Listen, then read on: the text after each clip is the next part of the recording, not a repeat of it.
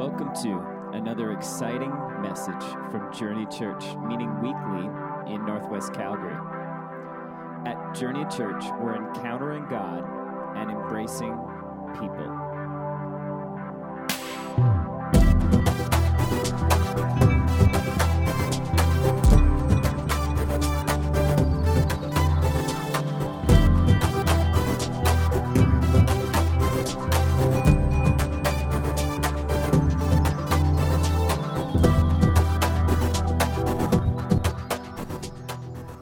Special guest here with us from Journey Canada. He's going to share what he represents and what he's all about. Would you just join with me in welcoming Daniel Kamori this morning? And I believe I've heard nothing but good things, so this is exciting. But no pressure, man, no pressure at all. Thanks, Daniel. Bless you. Great, thank you. Good morning, Journey Church. It's about time that Journey Canada made its way here, since we have such a common name. So it's good to finally be here. I was telling Dave that I've never actually stepped inside this church, but I've seen it for a long time. I'm a Northwest kid, born and raised in Ranchlands. I lived there for 17 years, and so this Northwest area is my hood. I live in Edgemont now, but this is kind of my area. So I'm glad to be here. To share with you a bit about the ministry of Journey Canada and what it is that we do as a ministry is we provide a safe place for men and women to talk about issues and struggles in their life and to discover the love of God in community. Sounds really simple, but what it really means is talking about the stuff that we normally don't feel safe talking about, either in our family. Maybe we never talked about this stuff in our family. Maybe our churches have never been safe places. Maybe we can't even talk about these things with our friends or our spouses. Areas of brokenness, of shame, of struggle. And as a ministry, we try to provide a place where you can do that and not just talk about it, but actually encounter the living God and experience transformation in doing that. So that's our ministry. I've been involved for 14 years. I'm married, have 3 children. I just want to read a quick scripture before I invite my friend Marty to come up. He's going to share a bit about how our ministry impacted him. But I just want to read this text of scripture found in Luke, which talks about the ministry of Jesus and how he wants to meet the broken. It says this in Luke chapter 4, starting in verse 16. Then Jesus came to Nazareth, where he had been brought up. And as was his custom, he went to the synagogue on the Sabbath day, and he stood up to read. And the scroll of the prophet Isaiah was given to him. He unrolled the scroll and found the place where it was written, "The Spirit of the Lord is upon me, because he has anointed me to proclaim good news to the poor. He has sent me to proclaim liberty to the captives and recovery of sight to the blind, to set at liberty those who are oppressed, and to proclaim the year of the Lord's favor." Then he rolled up the scroll and gave it back to the attendant and sat down, and the eyes of all in the synagogue were fixed on him. And he began to say to them, "Today this scripture has been fulfilled in your hearing." This is kind of like a mission statement of Jesus. And what he's saying in this passage, or what he's saying about himself in reading Isaiah, is he's saying, I've come to actually proclaim good news to the poor, those people who feel poor in spirit. I've come to proclaim liberty to the captives, those who are bound by many things, recovery of sight to the blind, those who struggle to see clearly, and to set at liberty those who are oppressed by the enemy, by evil, by brokenness and sin. And he's saying, this is my purpose. And that's the purpose of Journey Canada, actually. We try to provide a safe place in the church where people can encounter the living God in their brokenness.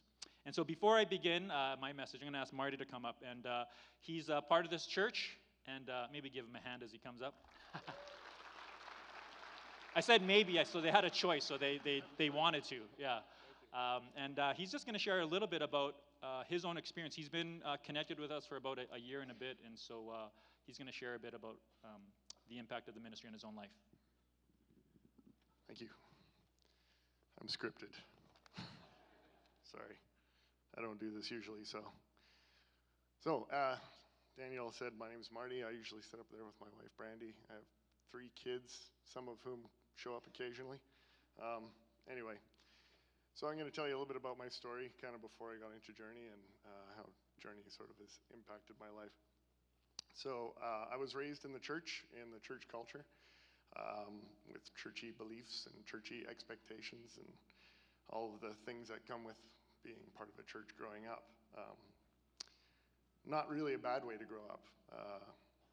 I was a pretty awkward kid though. I was kind of funny looking, and I had like big buck teeth and had a really big weird shaped head. I grew into it. Just imagine a 5-year-old with this head. Exact same head. It's exactly what I looked like. Yeah, I wasn't really cool at all, but I tried. And I wasn't funny, but I tried.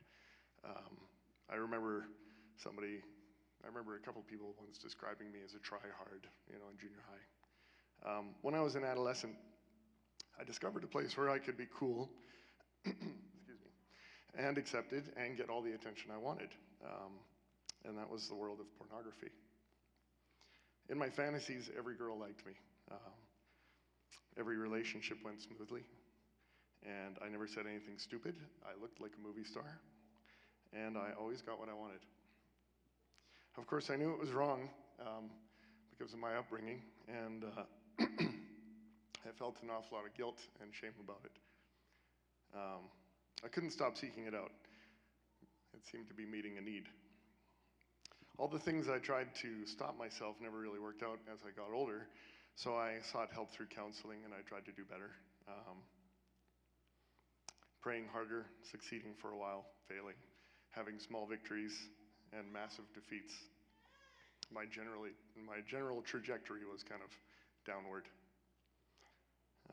After multiple failed attempts to get fixed, I started to feel like maybe I wasn't really a Christian, because if I was a real Christian, then surely I wouldn't be doing these things anymore.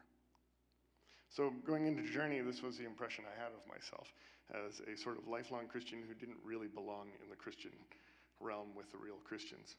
I felt like God just wanted to work with the good kids and wanted to cultivate something in their lives, and would occasionally glance in my direction and say something like, could you just stop what you're doing and just stop being a distraction and sit still and be quiet for a while I work with the other kids and cultivate something real in their lives.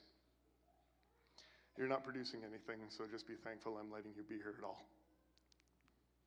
So I had a friend, Graham, who also works with Journey Canada. He had been involved with Journey Canada for a while, and he had started telling me about it and started gently suggesting maybe this is a program I might find helpful. At Journey, I found safety. I found a place where everyone is open about their struggles and talks about the ugliness. I found a place where I could lower my well-established walls enough to allow myself to hear God speaking to me and realize that he had always been speaking to me. I went in planning to get fixed. God had a different idea, though. I thought I had come to deal with the pornography addiction and with my sin, but God wanted me to understand where this feeling of not being good enough was coming from, and to confront it and to confront him about how I felt about him. God started showing me he was less interested in solving me and the external things that I did than wanting me to really, for the first time, truly understand how much he loves me and knows that I am, and wants me to know that I'm not a distraction, know that I have done well because it's his work, and it always has been. And that he very much had been focusing on me and giving me all of his attention in a way that nobody else on earth ever could. He showed me that my addictions and sinful behavior are not who I am, but that my only identity is his beloved creation, his child. So now, I'm not cured. I still struggle, but I also know in the midst of my struggles that I am not in the room by accident. God knows that I am going to fail, and he knows that I'm going to struggle, and he keeps on telling me over and over and over again that his grace is sufficient to cover everything that's ever happened, everything I'm doing right now, and everything that I ever will do. He tells me that he will continue to work in me, and all I need to do is keep remembering that the outcome is his responsibility, and I can trust him with my life. Perhaps some of you here might want to consider this, might want to consider joining this program, because if there's anything I've learned is that there's probably nothing worse in this life than having to spend your entire life hiding Thank you.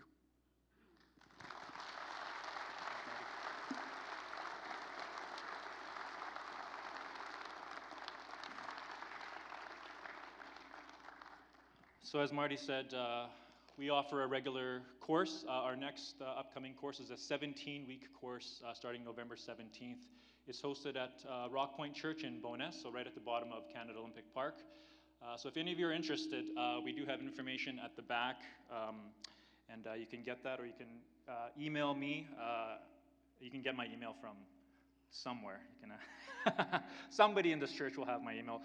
You can talk to Marty up there, and also Julie here. Julie, want to just wave your hand?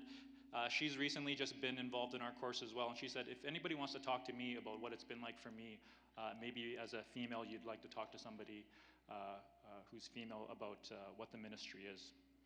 And so this morning what I want to do is really talk about, broadly speaking, what does it mean that God's made you and I as people who long for intimacy? What does it mean that we're made in God's image as people who long for connection, for relationship, for depth of connection? What does that actually mean?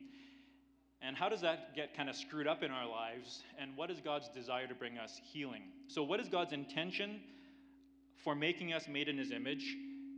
And how does God want to bring about wholeness? I don't know, I'm getting feedback. Do I stand right in this spot? Right here, okay. So what does it mean that God has made us in his image as male and female, as sexual and relational beings? Well, you know, our culture gives... Yeah, thank you. Hello, is that better? Is that better if I move around over here? Okay, I can move, all right.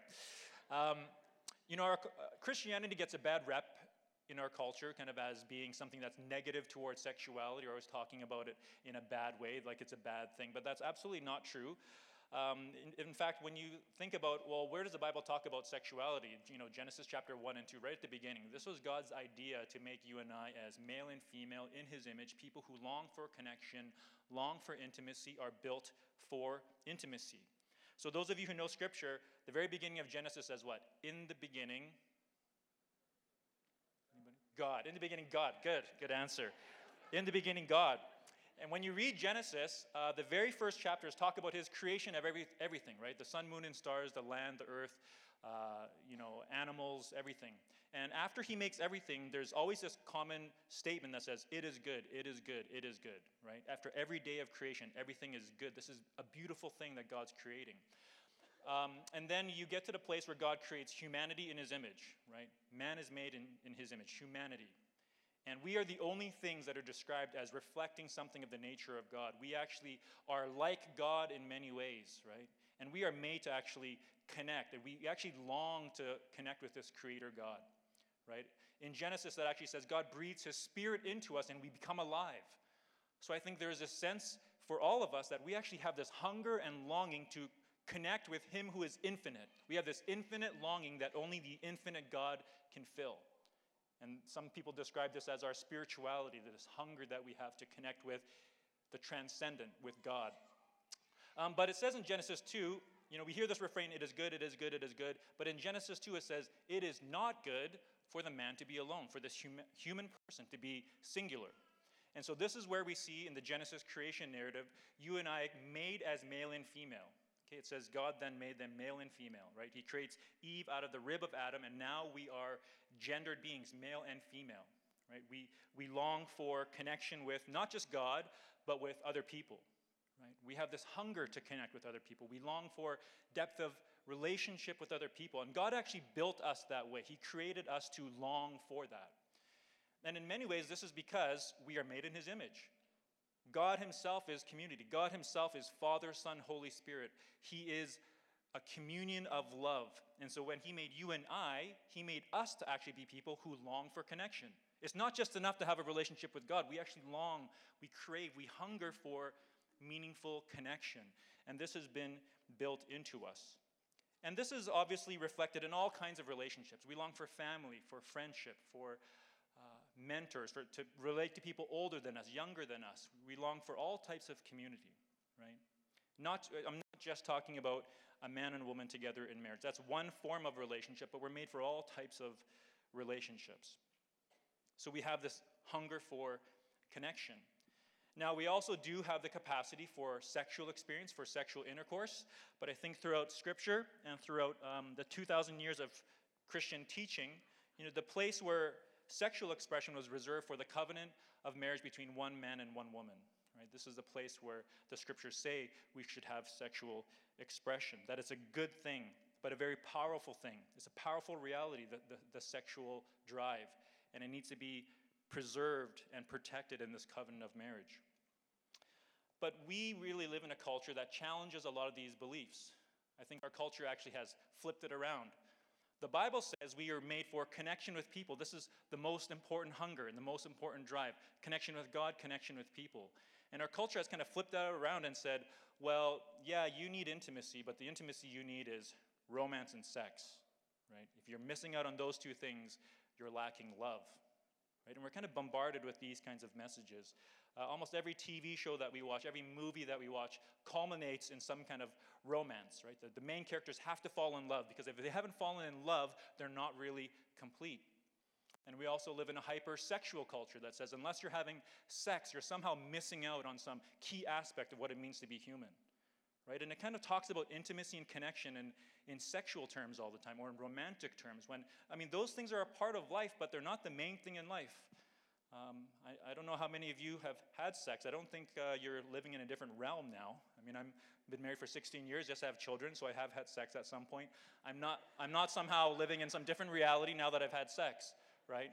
In fact, probably the deeper, more meaningful things in my life are the connections that I have with people, with my children, with my wife, that have nothing to do with sex, very little to do with romance, right?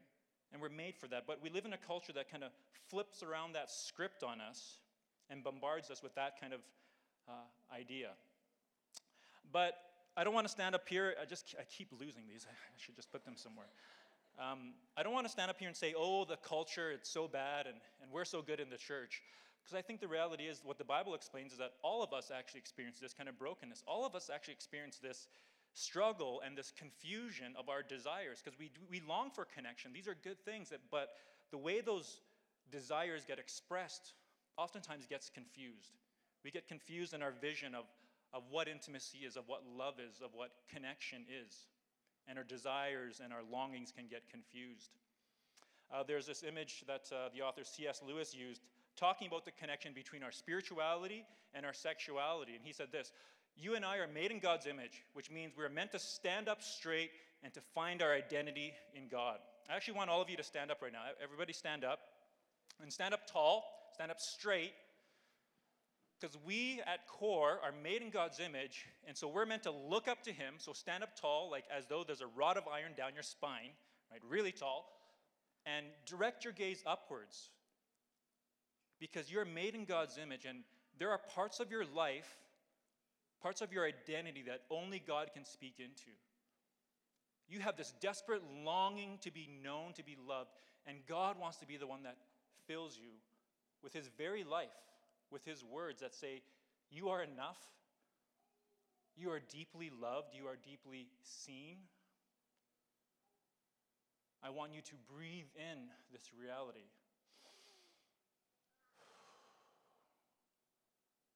God wants to speak those words of love, identity, into you. He's made you in his image, male and female, beautiful and good, and he wants to fill you. This is how he's made us. And as Christians, if we believe that Jesus died on the cross, we have the privilege of standing up before God without any shame, without any guilt, to receive from the Father in this way. Now have a seat. That's how we're made. That's what God intended, but that's usually not how it works out. You see, if we're standing tall, if we're standing upright, we can have healthy relationships, because I'm finding my deepest needs met in God. And then when I have relationships with people, I can look at people and interact with them, but I'm not going to demand from some human person what only God can give me. I'm not going to look to somebody and say, you tell me who I am. I need you to make me feel okay about myself. But this is kind of what happens for us with sin and brokenness. Instead of looking up to God to receive our deepest needs met, we bend away from him, we turn away from him, and then we oftentimes look to relationships and we say, you tell me who I am. I need you to make me feel okay about myself. I desperately need you to give me meaning.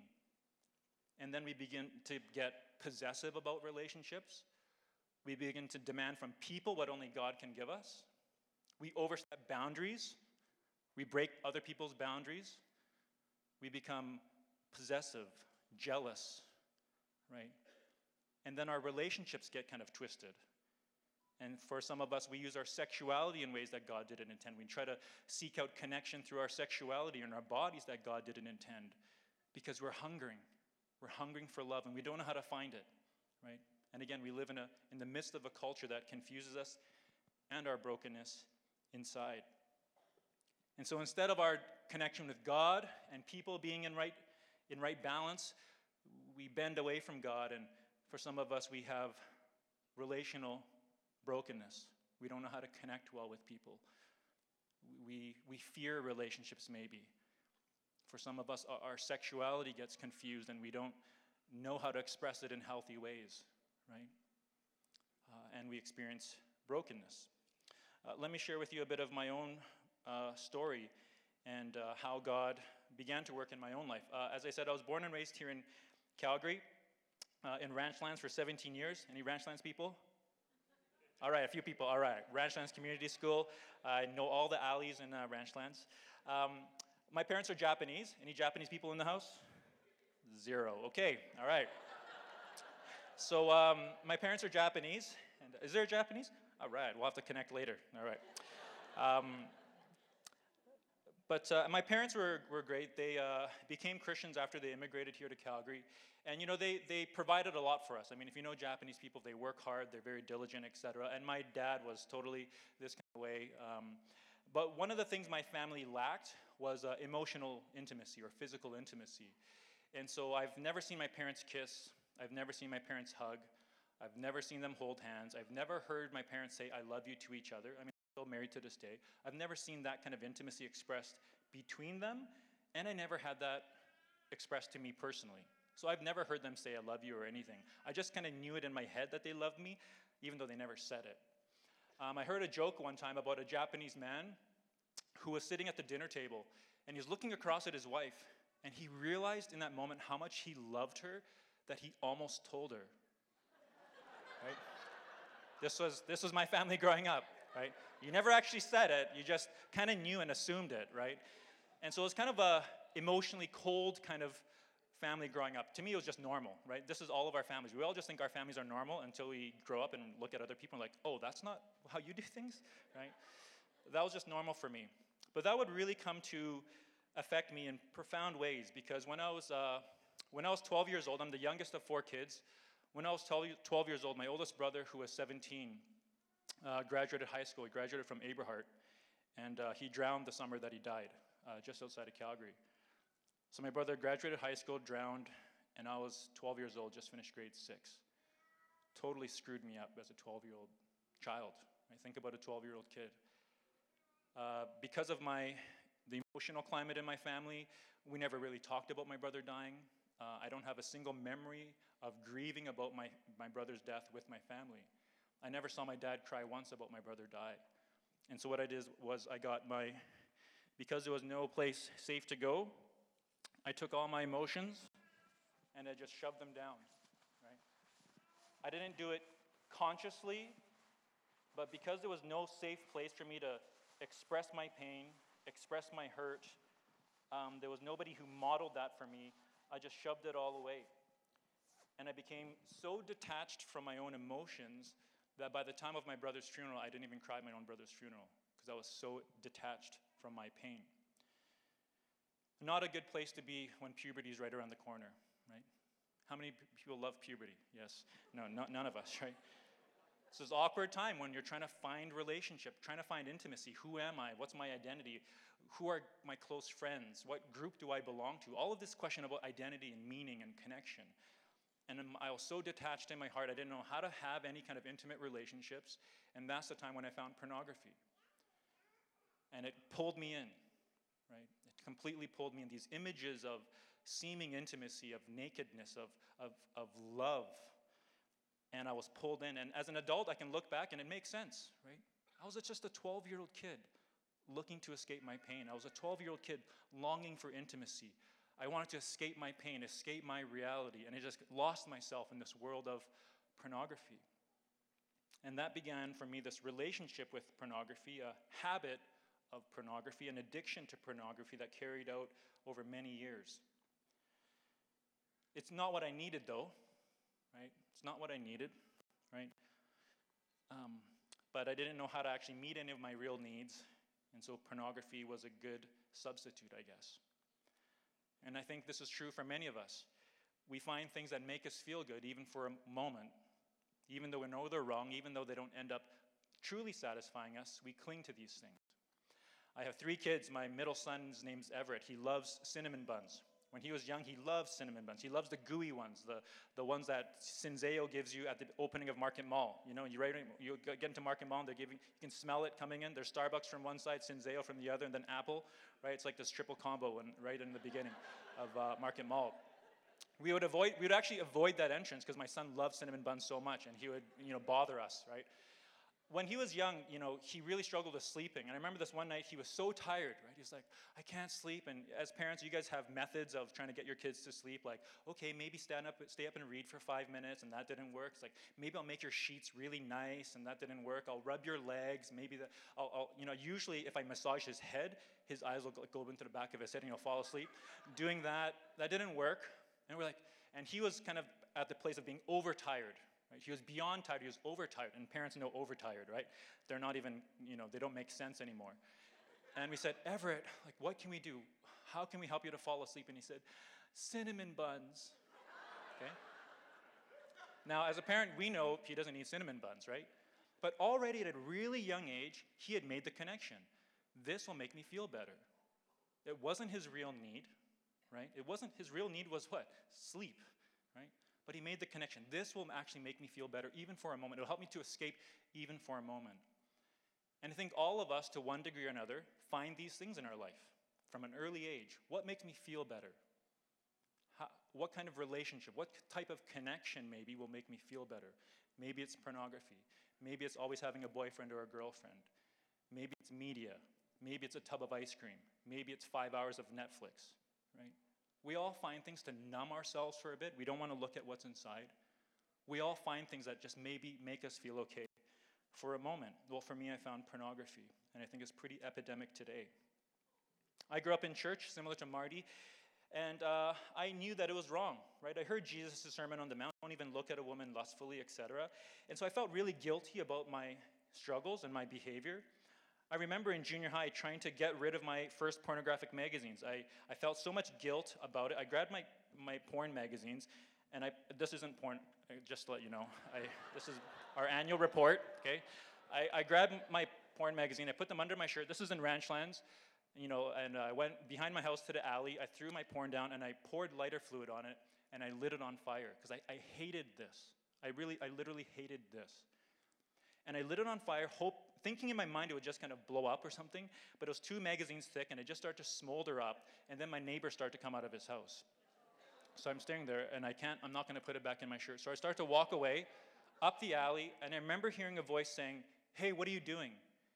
And it was my neighbor, and I remember as he said that, the first thought I had was, I hope he doesn't tell my dad. That was the first thought. And then I just pretended like I didn't hear him, and I kept walking up, and I just felt all this shame wrap around me. Like I wish the earth would have opened up and swallowed me. I did not want to be in that place. I felt so exposed, so dirty. And in my heart I said, I don't want anybody to ever know about this. I don't want anybody to know about this struggle. And so I hid it. But unfortunately, the reality is, as humans, we're made for connection. We're made for intimacy. And it became desperate again. And within a week or two, I was finding again pornography because I didn't know how to have any kind of healthy relationships. The church wasn't really helpful for me growing up. I grew up in this small Japanese church, which we didn't talk about anything kind of from the head below. Like, we are not sexual beings. We just talk about everything from here up, ideas. And so we never talked about sexuality. I never heard stories about people struggling. I never heard a story like Marty who says, this is part of my life, and you know what, I'm not completely fixed. I never heard those stories. The only stories I heard in church were, I used to struggle with this, and now I met Jesus, and now I'm going to go serve him on the mission field. And everyone's like clapping, oh, praise God, right? Those are the only stories I heard, stories of victory, right? So for me, growing up in the church, I was sitting there, struggling with sin, hating it, praying to God to take it away, and I just kept struggling. I thought, there must be something deeply wrong with me. Because not only am I continuing to struggle with sin, but I'm struggling with sexual sin, which apparently nobody else struggles with, right? And so I dare not bring it up in the church. I continued to go to church growing up, but I had two worlds. One world was church, youth groups, Bible camps, that kind of stuff. And this other world was my shame, my struggles, my feelings about myself. I never brought those two things together because I never saw them brought together in the church. I never saw that modeled in the church, that you can actually talk about those things. So I completely kept them separate. I eventually hit rock bottom by the end of high school. Not only was I addicted to pornography, but I was a daily drug user, weekend binge drinker, partying, etc. And so I, in this desperate attempt to change, I went to Bible college. I threw myself into Bible college. And I had this picture in my mind that Bible college was like this big laundry machine. Like if I threw myself in, I'd get tossed around for about a year, being with these really spiritual people, and I'd pop out as this nice person, right? Totally didn't happen. I went for a second year, went for a third year, kept going. And I grew a lot. I learned a lot about my faith. I began to experience God in profound ways. But I dare not bring this struggle up. Because again, very few people ever talked about this. So I just kept this hidden. I eventually became a pastor, thinking maybe it would go away. I got married, and I thought, surely that should fix it, because I'm going to be actually having sex. Totally didn't work, because it had nothing to do with sex, right? My struggle with porn had nothing to do with sex, which is the same for many of us, right? We struggle with things, and they're meeting these deep, deep needs that we're not even aware of. Eventually, I came to the place where I took part in the Journey Discipleship course. I was a seminary student in Vancouver. And I did this course, and I was kind of expecting, they would give you a safe place to confess sin, and then you'd learn how to try harder, maybe, right? But what happened when I went to the course was I talked about my sexual struggles and some of those things. They're like, hey, thanks. Thanks for sharing. Jesus loves you. He forgives you. Now, what were those things about? I was like, what do you mean, what are those things about? I just confessed them. Like, don't I just confess and then move on? They said, no. Why were you looking for pornography? What's that hunger about? And I've never really deeply considered that question. Why? What is this about? And it gave me the place in the program to begin to then slowly unpack what was at my deep heart. Because it had nothing to do with sex. It was about my deep hunger for intimacy, the desire to be known, my deep hunger for comfort, to be able to express my pain, right, which had been shoved away for so long. And over the course of those weeks, it's a 17-week course now. When I did it, it was 30 weeks. Over those weeks, beginning to slowly unpack my life, sharing about what happened for me, talking about what happened to my heart. It wasn't easy, for sure, but I began to slowly unpack it. And I began to understand a bit more about what the gospel's about. We talk about Jesus dying on the cross, right, to cover our sin. But I began to discover that not only is the cross the place to go with our sin that we commit, but it's the place to go with our wounding, right? Jesus suffered so that he could actually come close to us in our suffering.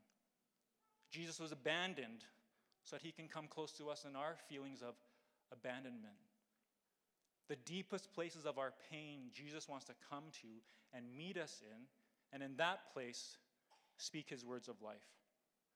I needed a place to do that. I couldn't do that journey on my own. I didn't know how to do that, right?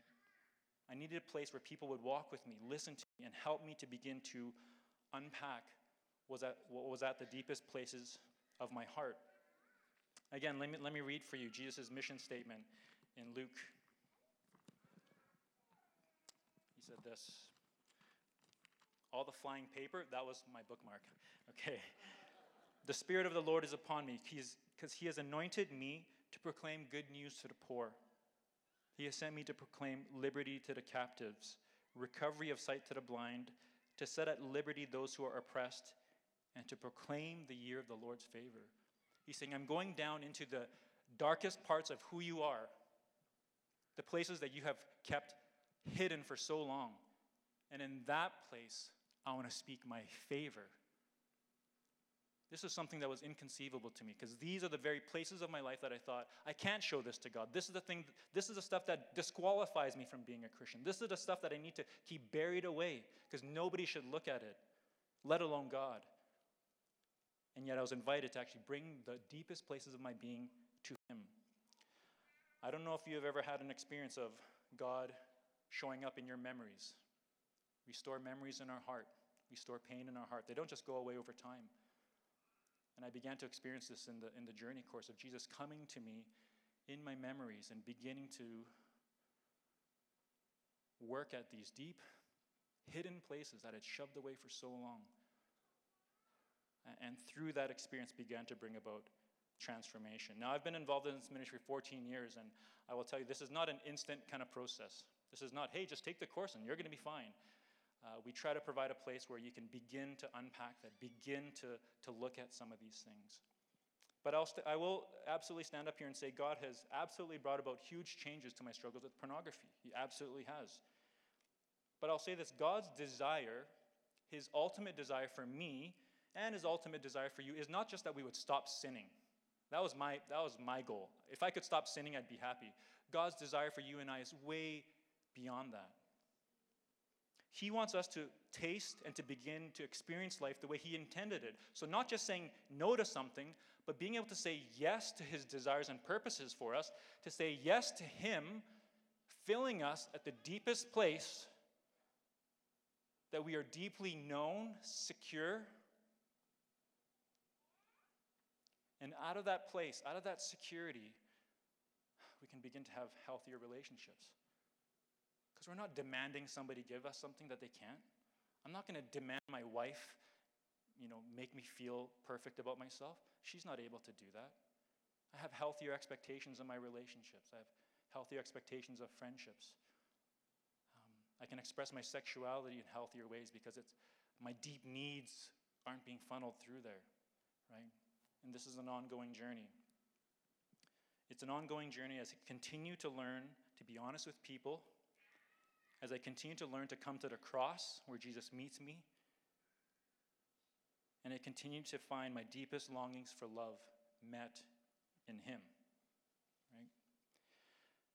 I just want to close with a couple of things. I don't want to give you this impression that I did this all on my own. I absolutely didn't. There were so many people who came to walk alongside me in this journey, from mentors in Bible college, from mentors who had gone on this journey before me. And in many ways, I began to gain a picture through my process of healing, not just of what God's intention was for me, but what God's intention is for the church. Because if there's any place in the world where it should be safe to talk about our brokenness, it should be the church. Right? We talk about the cross being the center of this community. We're not looking to each other to fix ourselves. We are looking up to the cross and we say, this is the place where I can be honest about my sin, honest about my past, and where I should experience the love and acceptance of the people of God, right?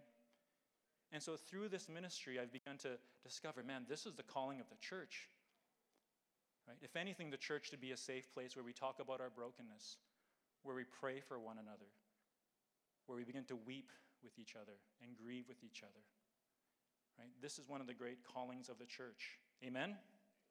Amen. So this is my hope for the church at large, and this is what I want to pray for you here at Journey Church. It's great that you guys are celebrating your 1-year anniversary next week. That's awesome. I hope it's a great celebration. I'm preaching somewhere else, so I can't be here to eat your birthday cake. But I hope that this is a part of your DNA. I really don't know what it's like here at this church. This is my first Sunday here. But I hope that this is a part of the DNA here, that it continues to be a part of the DNA as you go forward. That this is really a community where we're not pretending that we're better than we are, right? That we can actually come honestly and not just try to fix each other, but look to the one who has come to redeem us, right? Learning how to do that in community. I'd love to pray for you. If you will stand, I would just love to pray for you. So even as I mentioned before, stand upright. Stand upright. We just took communion where we took in the blood and the bread, the body of Jesus. And it's enough. We can stand up tall. The way to the Father has been made open to us. So stand up tall. Heavenly Father, we come before you this morning as your beloved children, made in your image, beautifully made. You saw our depths as we were woven in our mother's womb. And Father, today, for many of us, we acknowledge our desperate hunger for you. We recognize it. When we're still enough, we recognize this deep hunger. And I thank you that we can look up to you. Maybe we can dare to look up to you today in a way we haven't for a long time. We can look up towards you and see that you are our good Father, and you really want to speak to us your words of blessing. My beloved daughter, my beloved son.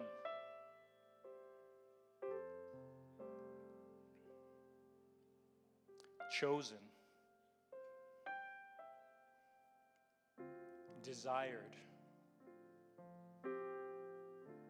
seen, cherished.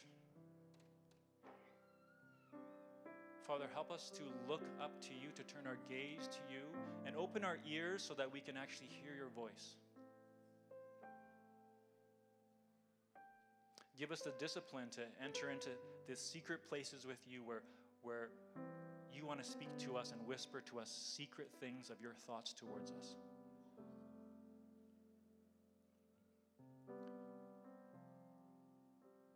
And Father, we also come before you well aware of our brokenness. And so we just confess to you the ways in which we do engage in relationships in ways that are unhealthy, that we look to a person to meet needs that only you can. We acknowledge for many of us the idolatry of marriage, those of us who look to our spouse to give us what they can't, and those of us who are waiting for marriage thinking that that's going to be the thing that fulfills us, when ultimately it's you, when ultimately it's the family of God. We confess to you the ways in which we've used our sexuality in ways that have wounded other people and wounded ourselves. We thank you that your cross is made available to us so that we can lay those things at your cross, and you offer us your forgiveness, and you speak to us words of freedom. And lastly, I pray for this church, Journey Church, that your Spirit would be at work in this place, making it a safe place for the broken, making it a place where we don't look to one another or to any course to bring us healing, but we really look to the cross of Jesus Christ, where your love was manifest, where your wisdom was manifest for the healing of the world. So I pray for the pastors here, the elders here, the leaders, that you would continue to put it on their hearts of how to shape this community.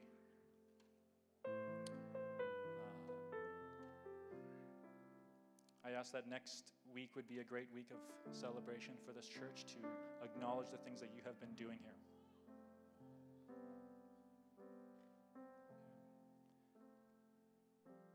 Continue to guide this church in its calling. I pray this in Jesus' name. Amen. Thanks for listening to us today. For more information about who we are, head over to myjourney.church or look for us on your favorite social media outlet.